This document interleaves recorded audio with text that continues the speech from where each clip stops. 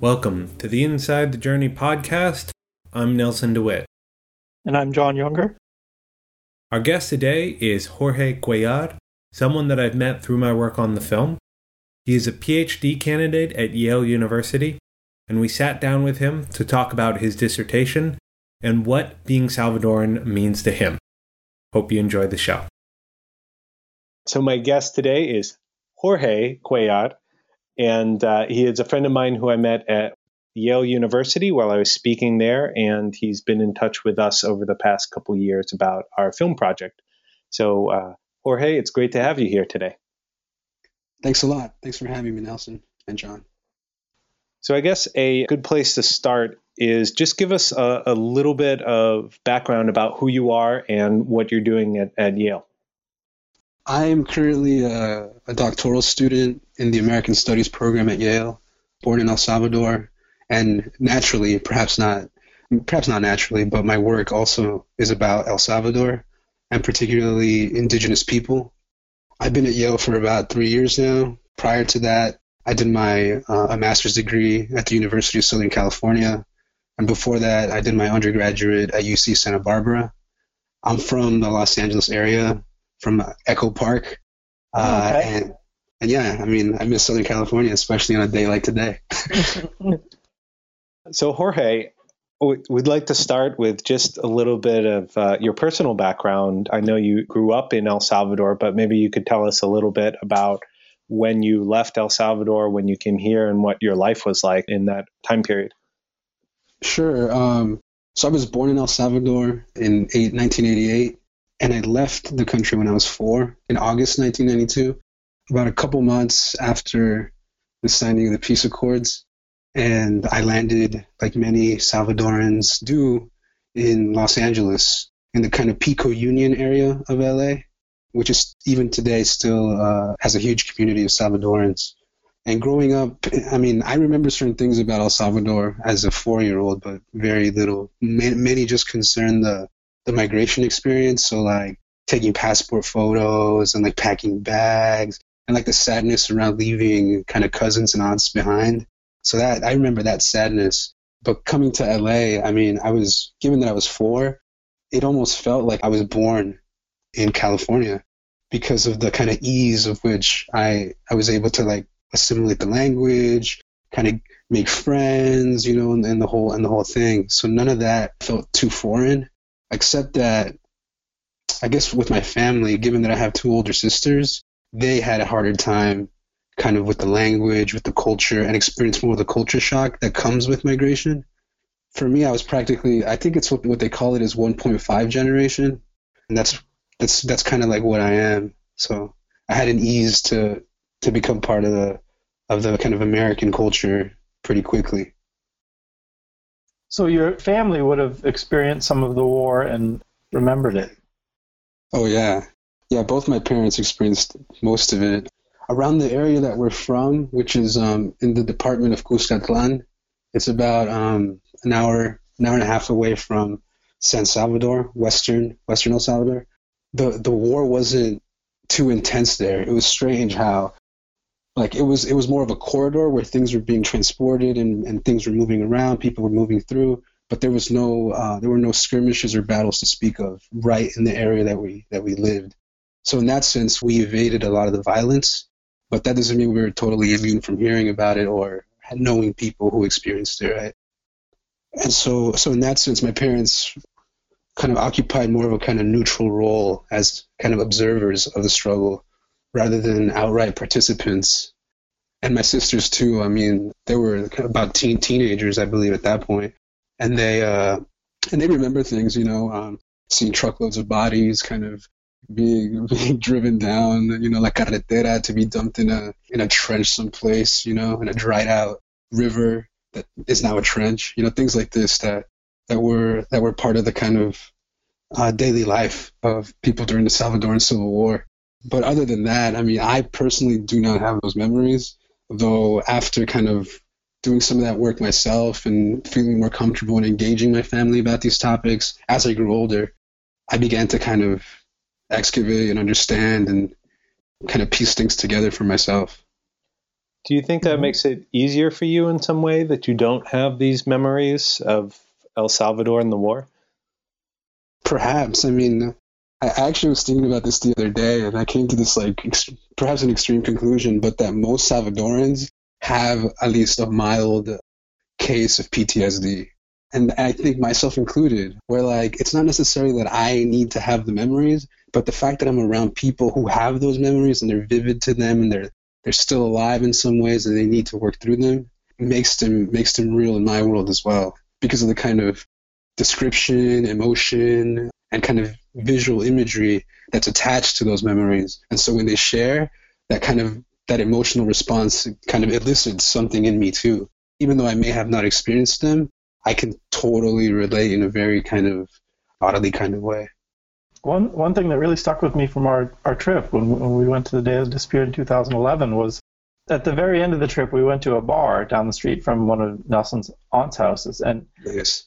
And there was soldiers there, and there were college professors, and the people we were with made sure to point out there's everybody here, And they were all sitting down together, and it's very much struck me they're 20 years removed from a civil war, and a civil war in which like a quarter of the population was displaced from their homes, and in a place the size of Massachusetts, 70 or 80,000 people died, and obviously people are very much still affected by it, and it's still very present in everybody's lives, and it was jarring to feel it.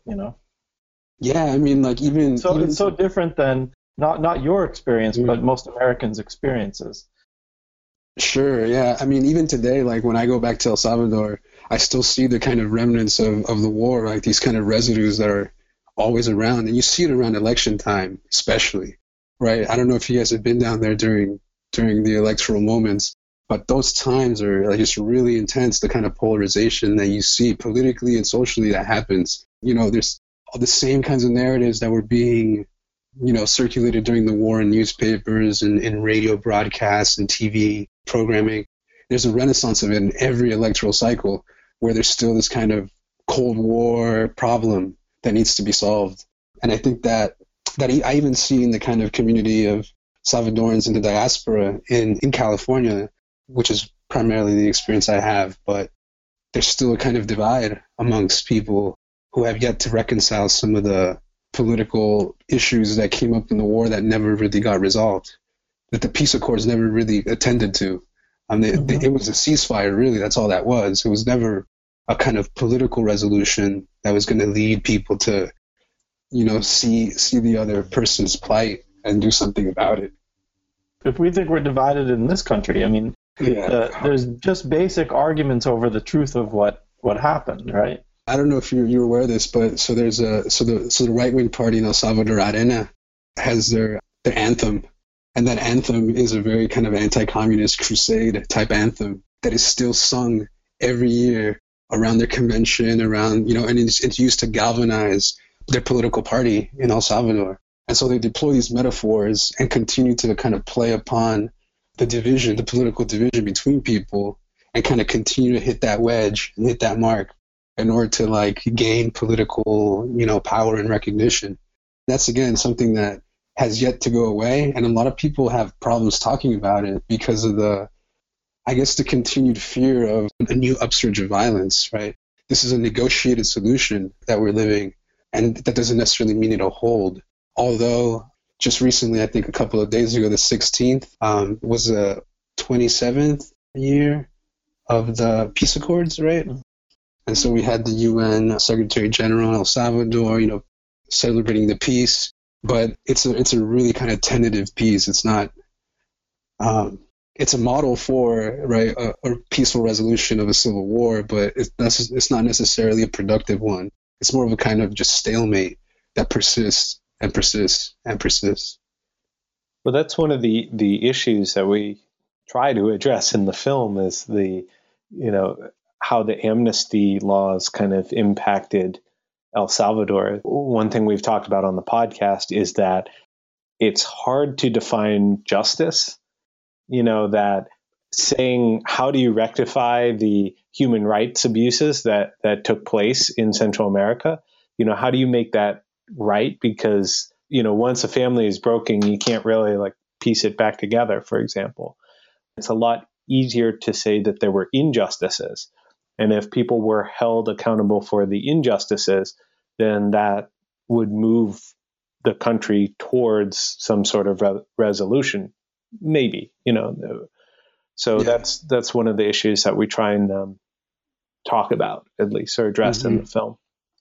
Yeah, no, that's one of the kind of more powerful things that I noticed in the segments that you shared with us when you were at Yale. Yeah, it's that question of kind of injustice and justice, and how to find methods and strategies to get people to not only recognize the problems at hand and the things that transpired, but in order to find kind of collaborative solutions to resolve the problem, not only resolve the problem in the kind of symbolic sense where there's an event that includes the disappeared and there's a fanfare around it, but rather kind of something that really strikes the chord as to the many contradictions that the problem of the disappeared and the problem of injustice is like really centrally tied to, which I think is really a problem of kind of Salvadoran governance and Salvadoran economics, where there's really a huge kind of chasm that the government isn't really able to address because of various things that they're enmeshed in, international pressures, local elites, indigenous upsurge, all sorts of things that I think pressing upon the government to do many things at once, and it's impossible for it to actually do them. Mm-hmm. Your upbringing and your experience with the war shaped a lot of your studies, and Nelson and I were interested in asking about your dissertation and how you came to it and what it's about. So I actually went through a couple of phases of my dissertation. Initially, I wanted to do a dissertation on Central American cinema.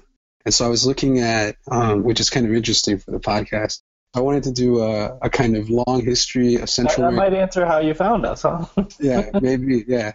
So I wanted to do this thing about Central American cinema that looked at the moment of the birth of cinema in the late 19th century, where there were Frenchmen, Germans, Englishmen coming through Central America through various caravans or carnival circuits and sharing cinema and introducing the peoples of Central America and throughout the world to cinema. So then I had that project, but I left it behind. And the reason was because it's logistically really challenging. So instead, I shifted and went to thinking about questions of indigeneity. So in the academy right now, there's a kind of renaissance of indigenous studies and Native American studies.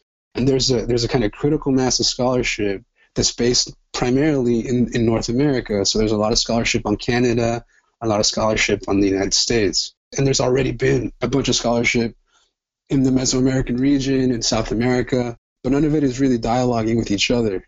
They've been kind of separate formations for a very long time. And so what I saw in this moment that Academy is undergoing, that there's a space for a kind of Central American perspective that not only kind of conceptually links the two regions, but kind of geographically does so as well. And so I began thinking about indigeneity as a central thing to Salvadoran identity and Salvadoran ways of being that are not necessarily acknowledged as such. So we tend to think of El Salvador as a country of mestizos, of foreigners, of Afro-Latinos on one part, and indigenous people as well. But indigenous people are marginalized in the constitutional and political culture of the country. So if we think about like the Civil War, where were indigenous people in the Civil War? They're not really present in the narrative that we tell, but they totally were. They were part of the left, they were part of the right, they were part of the neutral parties, they were there. Many of their communities were severely affected by the Civil War, but that's a story that is yet to be told. And I think contributing that, and my dissertation looks at various moments in the country's history. I look at the 1930s with La Matanza, a huge massacre that happens in El Salvador.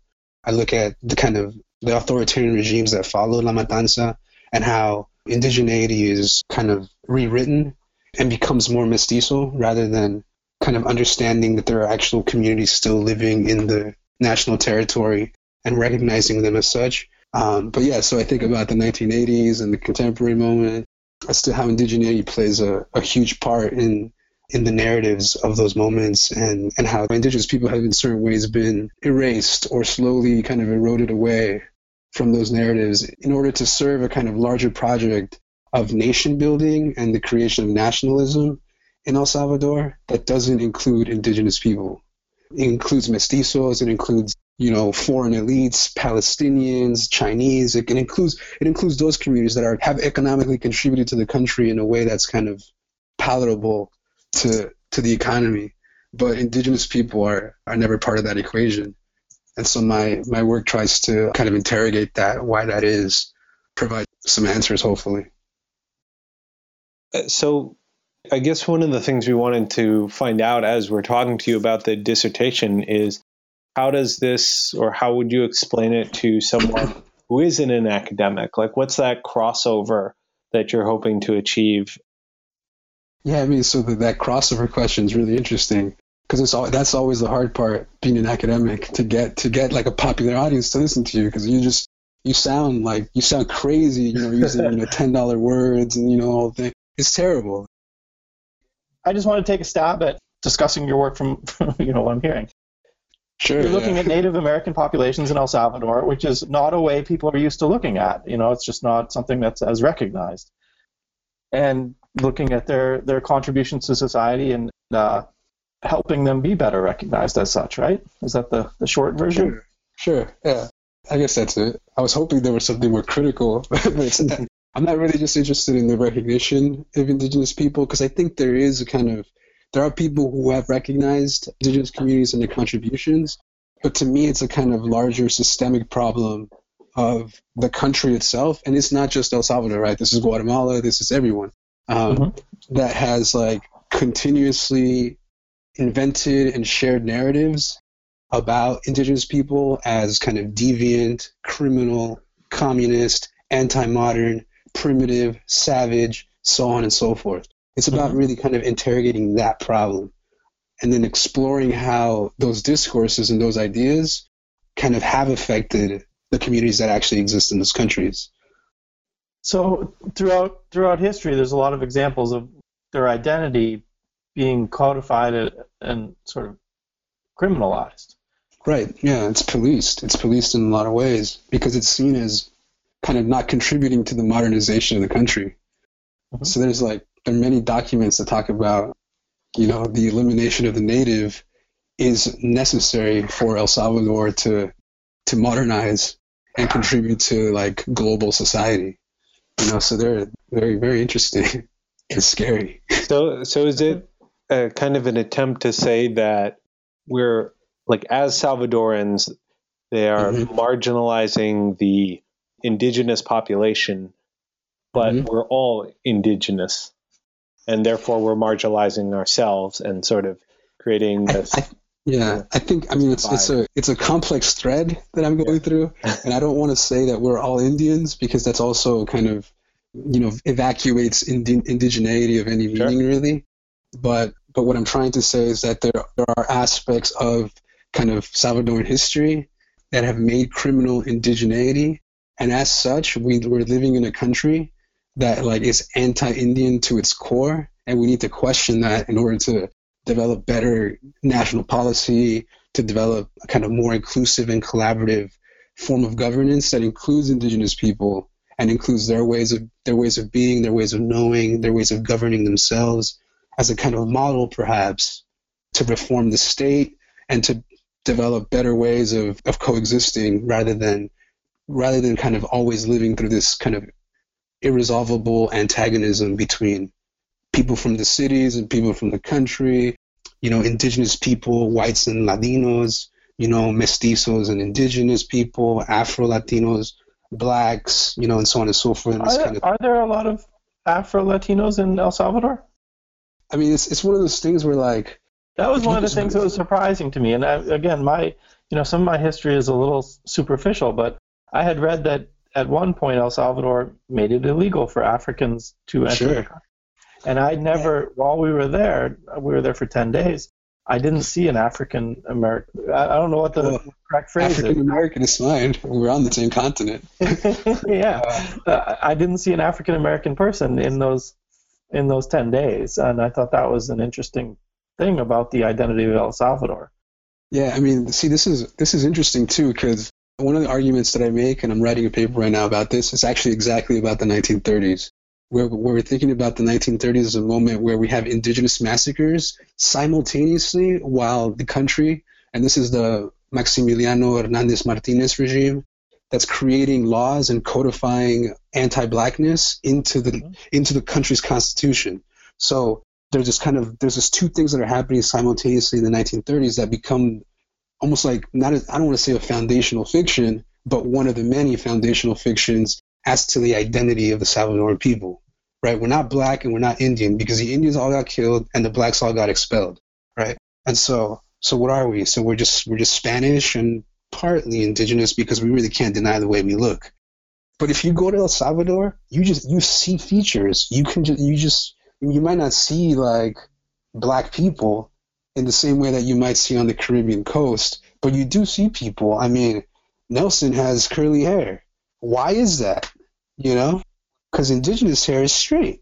You know, like why are there these features? There's people with, you know, certain kinds of builds that are African in origin, and there's research on this stuff, very, very small amount of research on this stuff, but there's African people have been, you know, a huge contribution to Salvadoran genetics, if you will, Salvadoran ethnic identity. It's just one of those things that's underplayed. It's underplayed because, again, it's not fashionable. It's not seen as positive to be identified with those communities because of their perceived backwardness or impoverishment or lack of morals and so on and so forth. Mm-hmm. But they're around. I mean, there were many communities in El Salvador that were established by people who became marooned in places like Honduras, Costa Rica. Sure. My wife and I got married last year, and we actually went to Belize, and where we stayed, there was a lot of the Garifuna people, which was a community of Africans that defined themselves as from an island in the Caribbean. They didn't define themselves as African. They've defined themselves as Caribbean, and they had a slave revolt and ended up in Honduras and Belize and all these places. But yeah, there's the Misquitos in Honduras and Nicaragua. I mean, these communities are there, and a lot of them, you know, have, as is the case of everywhere, there's mobility. People move around, and so there has been people moving from the Caribbean coast to the Pacific, and that includes El Salvador. It's one of those things that is, again, part of the racial denial of El Salvador itself. But it's something that we need to kind of be attendant to and think about more closely. It's probably a discussion that's lost in this country because of our own prejudices or impressions, or, you know, we have these debates about people coming across the border and people look at it through a certain lens and lose a lot of the complexity in their right in any perception or not, you know, understanding. Exactly. I mean, yeah, Africans and indigenous people have contributed immensely to El Salvador as laborers primarily in the colonial period. You know, and there's been intermarriages and, you know, racial mixing since. But that doesn't necessarily mean that those people and that identity got eliminated out of existence, right? Mm-hmm. So much of our discussion in our documentary is focused on a time period 20 to 30 years ago. And I think a lot of your research and a lot of your work is about things over hundreds of years. And I just want to point out, you know, here's a country with a rich history, and while our focus is on the very recent past, it's great to get to discuss with you things that go a little further back. Right. Yeah. So I was considering calling this part of the podcast the John and Jorge section, where we two talk about history. But, no, that sort of happened. Yeah. How has this changed you? What have you learned about yourself or maybe El Salvador that you didn't otherwise know? I mean, there's a lot of things that I already knew just based on talking to people. You know, I go back to El Salvador routinely and you know, just talking to family, cousins, friends. I've learned a lot about myself through those experiences. But the dissertation and kind of the intellectual kind of inquiry into all of this is very different, and it's given me a lot of stuff to really chew on, because the amount of detail and the kind of arguments that historians and scholars make about Salvadoran history, Central America's place in the world, its contribution to the global economy, racism, migration, economics, the whole thing, are very nuanced. And sometimes they don't necessarily reflect what I've lived or the stories people tell me, but sometimes they do. And so in the moments where it does, the scholarship has been very, very good in giving me that necessary depth and deepening my understanding of why it is that I migrated here, why is it that I end up at a place like Yale, going through the academy, being interested by these questions, but having this kind of political history behind me, a very troubled political history, a very kind of strange identity where I'm Salvadoran, but what does that mean in relationship to Mexico, to Guatemala? What does that mean? So like being in LA was an experience that contributed to my inquiring mind to think through these issues. And so when I arrived at the dissertation and when I got the time to think about these things, it really helped me to not only intellectually, but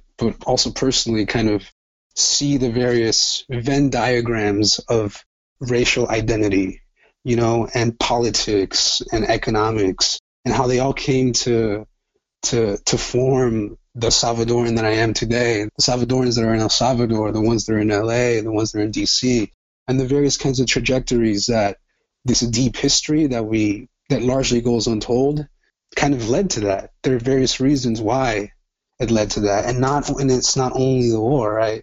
It's about the authoritarian regimes prior to the war, the failure of land reform, repression against indigenous peoples, all these kinds of things that led to an unstable environment that erupted in war, which then leads to the contemporary moment where this is the reason you and I find ourselves in the situation we're in, right? In a kind of, not necessarily a bad one, but removed from the country of origin for whatever reason. And so the dissertation kind of really allowed me to, or is still allowing, because I'm still working on it, to think through these questions, and find some profundity to better understand who I am. Yeah. You make a great point about Salvadorans and sort of different Salvadorans in different parts of the country and maybe the world, because, one thing I noticed that I've mentioned before is that, in 2012, I want to say I took a trip out to LA. I went to Pico Union and I met Salvadorans from the area, and it was an incredible experience because when I met them, I was sort of introduced as one of the disappeared, and just sort of when it clicked for them, they're like, "Oh, you're one of the disappeared and you're coming back to us." If you disappeared during the war, that was it. They never saw you again. And to have someone return to them was, that was pretty overwhelming for me, but just, I think, for them.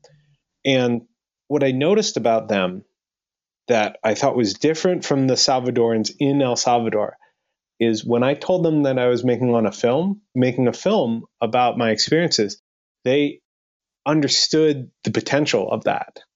They understood this is you could be telling our story to a much wider audience. Like they sort of understood that, where in El Salvador, I'm not sure if they understood that, John and I could make this film that could be seen by thousands or hundreds of thousands of people, that kind of thing. So that was interesting to me, just to see that there were these two different, I don't want to say types of Salvadorans, but sort of culturally, they were a little bit different.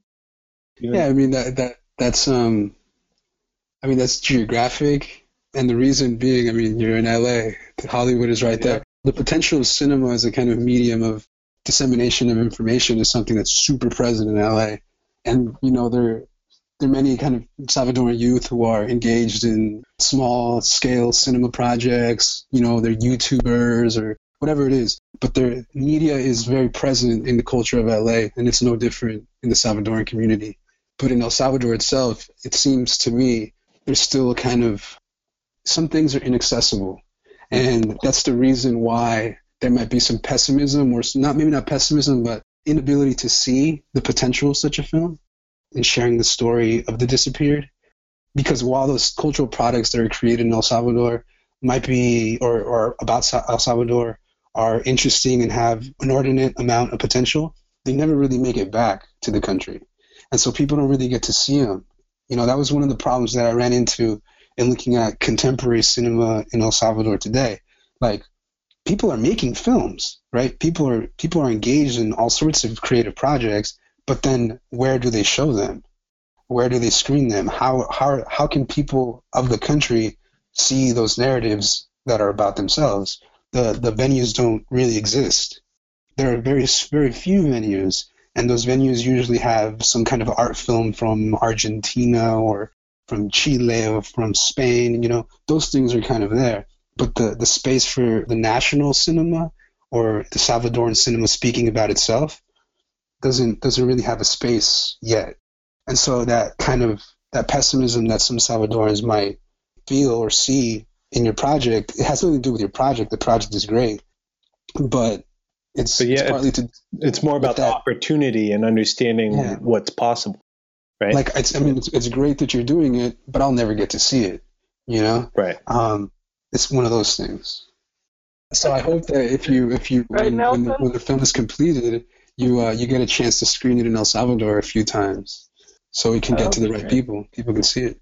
Yeah, I think one thing we've always talked about is how do we make it more accessible for the people who helped us tell the story. So I think that's something we're working on, from doing dual captions, so English for the Spanish and Spanish for the English. Right. Nelson, can I ask you a question? Sure. Because you've mentioned that feeling you had several times, and I'm your partner, and I still don't quite get it. Because to me, my experience was when we went, I'm just being honest, and tell me, I just want to understand. When we went to El Salvador, people were very generous with their stories, and I don't know. So I'm wondering, I wasn't there when you met with people in Pico Union, so I'm wondering. I think it wasn't so much that they were, pessimism probably isn't the right word, but people in El Salvador were very willing to share their story and talk about their experiences. But the difference being, when I was in Pico Union and I told them, you could see their eyes light up. They kind of got it in a way that, your point about being close to Hollywood and understanding how the right film or the right whatever can shape a cultural narrative. I think they got that in a way that maybe people in El Salvador haven't experienced yet. So it was a very subtle difference that I picked up on, but it was just the sort of excitement in their eyes and that they understood, here's this person who could really share our experiences with a much wider audience. I don't know if I'm explaining it well. It was more of a perception or a feeling than any sort of concrete statement that they made. Yeah, actually, I have one more thought about this. There's your film, if it's screened in El Salvador, which I imagine it will, the reason people might be kind of unsure about the film and its impact is because they don't necessarily perhaps get the intent. So the intent might be to open up a productive conversation about the disappeared and kind of think through the problems that led to it and some ways that we might be able to rectify this problem and reunite families and so on and so forth. But some people might see it as, oh, you're opening a conversation that we're not ready to have yet. Right? And so, and this is, again... Or that it's just much more controversial there. Right, it's a political question. Yeah, exactly. To an American audience, I think this is just... we struggle a lot with who are we making it for and what's our audience, right? Yeah. And I think we've come to, because of our sensibilities, first and foremost, I'd like to help Nelson tell the stories of what it means to be one of these quote-unquote disappeared children. 35-year-old disappeared children at this point. But I think we're talking probably to an American sensibility and people that really haven't been exposed to it, and they're going to see it as a simple human rights story. And Yeah, maybe to an American, that's not controversial, and the truth, while they may not be aware of it, once they hear it, it might not be so much in dispute as it would to a Salvadoran. That's an interesting point. Yeah, exactly. So we are coming up on the top of the hour here, so I want to start to wrap things up. But first, I wanted to ask you, Jorge, if there was anything that you wanted to talk about that we didn't touch upon yet. I mean, there's always things, but yeah, I mean, yeah, I guess maybe. I mean, one of the things that this last semester, 2 semesters ago, I spoke to the Salvadoran student group on campus, the one that you visited, Nelson, about this last presidential election of Salvador Sanchez Seren. And so and what I mentioned was not only the polarized politics of El Salvador, but how there is a space being opened in El Salvador for kind of the conversation of the disappeared to take a certain kind of moment, to gain certain kind of momentum within society, the question of indigeneity to gain a certain kind of momentum. So there's political space being opened in the country in the same way that it has been in other Latin American states, not only through the celebration and through the kind of concerted efforts to remedy some of these problems. So, for example, the language Nahuatl became codified into the Constitution this year. So now it's something that is going to change the education in El Salvador that includes some Nahuatl instruction, which is, I think, a very interesting move. How did it become codified into the Constitution? As that there will be some education around it, or is it even larger than that? Well, I mean, it's sort of larger than that. So because of the kind of moves made by international organs like the United Nations and these kinds of regional councils that I mentioned earlier, there's been a lot of pressure to make some kind of move to incorporate indigeneity into El Salvador. And given that the government is a left-leaning government, it's following the model of countries like Bolivia, countries like Ecuador, in some ways countries like Mexico, who have also made certain gestures to indigenous peoples within their nation state. I mean, there's a problem here too, right? It can be very symbolic if it can remain symbolic if it doesn't turn into anything else. But this is something that I think people aren't aware that is happening in El Salvador, and I just wanted to give it some space in the podcast. Thank you. Cool. Yeah. My knowledge of Spanish is really perfunctory, and it's great to get to talk to you and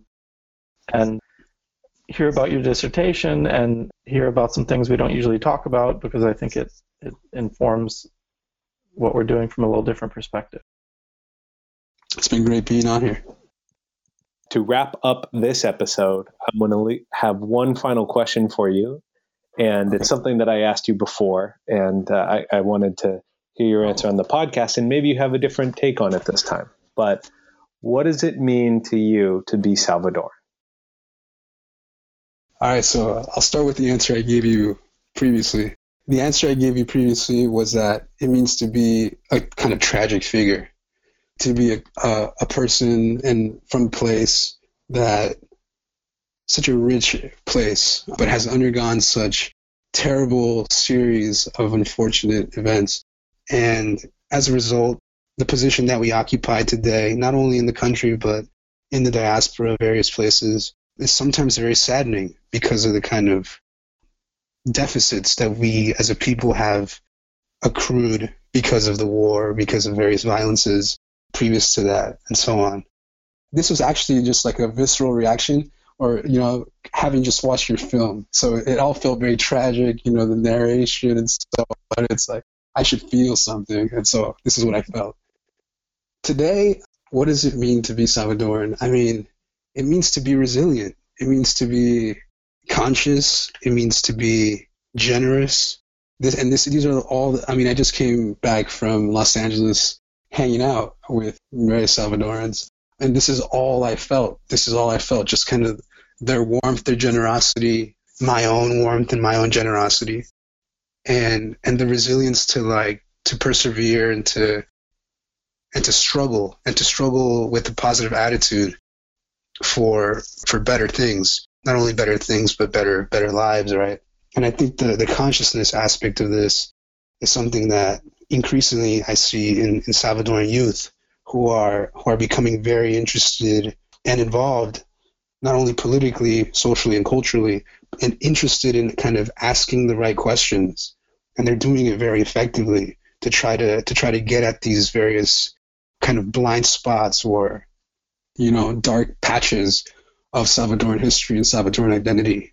I think the new generations aren't willing to let these stories continue as they have been, and that to me is very kind of energizing. And I hope that I'm contributing a little bit to that as well. I know that your film is, illuminating an aspect of Salvadoran history that is very unknown. So that to me, I guess, is a long way of saying I think being a Salvadoran today for me means being resilient, conscious, and generous. I think that's a great place to end the conversation. Thank you so much for coming on. We'll definitely have you on again some point. I think John would get a big kick out of that. Let's do it again.